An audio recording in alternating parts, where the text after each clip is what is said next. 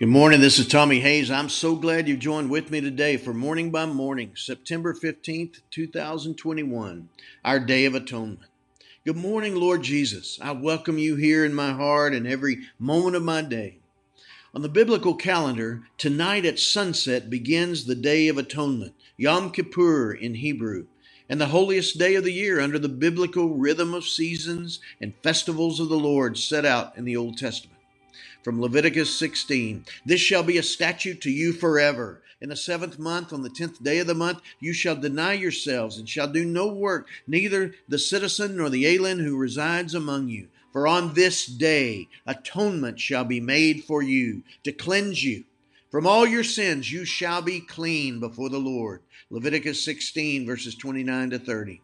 Under the law of Moses, it was the day that all sins were washed away and a national day of repentance, as the people humbled themselves before God, and the high priest offered sacrifice for his sins and the sins of all the people.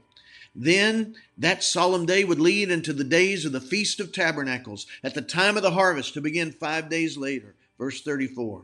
That's when their mourning would be turned to dancing, and their fasting would be turned to feasting. There's something in the human soul that knows our sin against the will of God and knows our need for forgiveness by the mercy of God. And under the Old Covenant, with its precise rituals and ordinances to be followed to perfection, you made provision for the fulfillment of our human need for divine mercy through the sacrifice of the blood of a pure and spotless, blameless animal by the high priest in the holiest place on the holiest day. In your eternal plan, every day of atonement pointed to the day of your atonement, the day you were both our high priest and our holy sacrifice. All the law of Moses, all the prophetic promises of the Word of God, all the physical rituals that speak of the spiritual realities were fulfilled in you.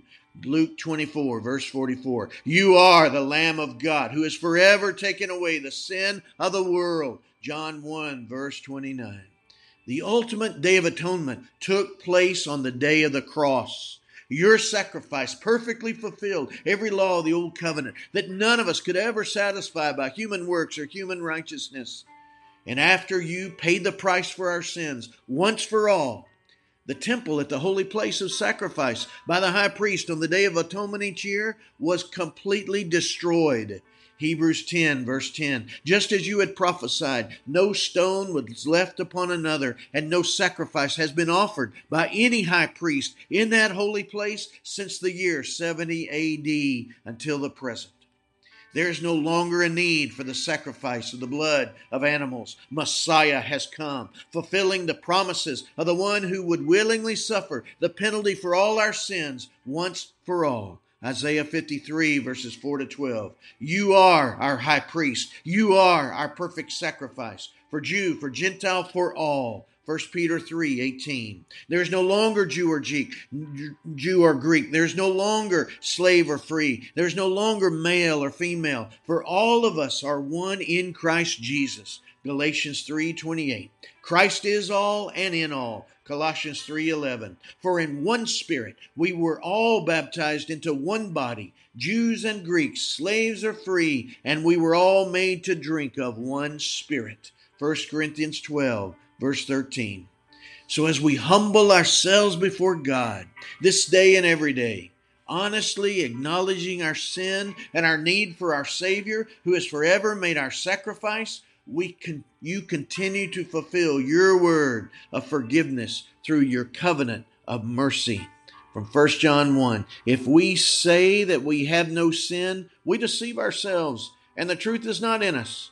But if we confess our sins, he who is faithful and just will forgive us our sins and cleanse us from all unrighteousness. 1 John 1, 8 to 9.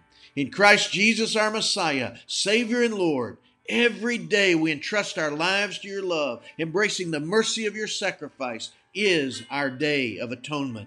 With clean hands and pure hearts, cleansed by the blood of the Lamb, you turn our mourning into dancing and our fasting into feasting in the joy of your forgiveness.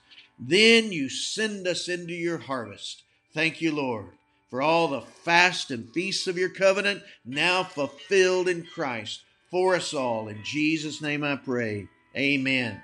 God bless you, my friend. You have a great